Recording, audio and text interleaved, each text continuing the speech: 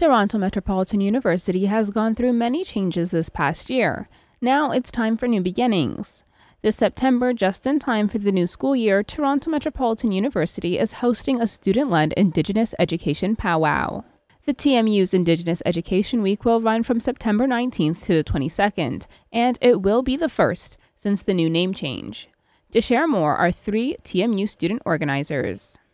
Hey, I'm Mercedes Massingale. Hi, my name is Emma Yerksa. Hi, my name is Gabrielle McMahon. The Student-Led Education Week aims to provide support and confidence for all incoming Indigenous students.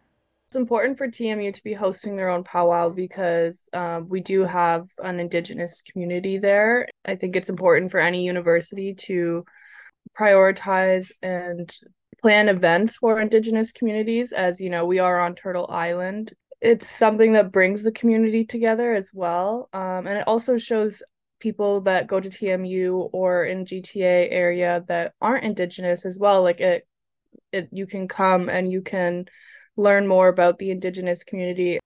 Powwows are open to everybody, Indigenous and non-Indigenous.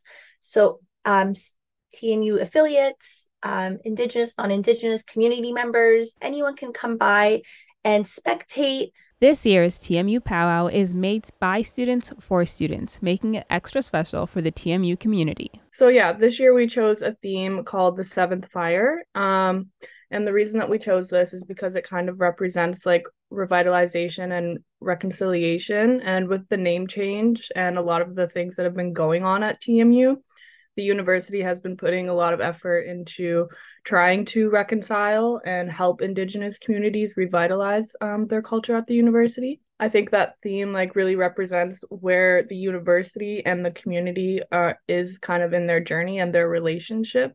TMU's Indigenous Education Week will run from September 19th to the 22nd and is free for all Torontonians to attend. For Element FM, I'm Olivier Liu.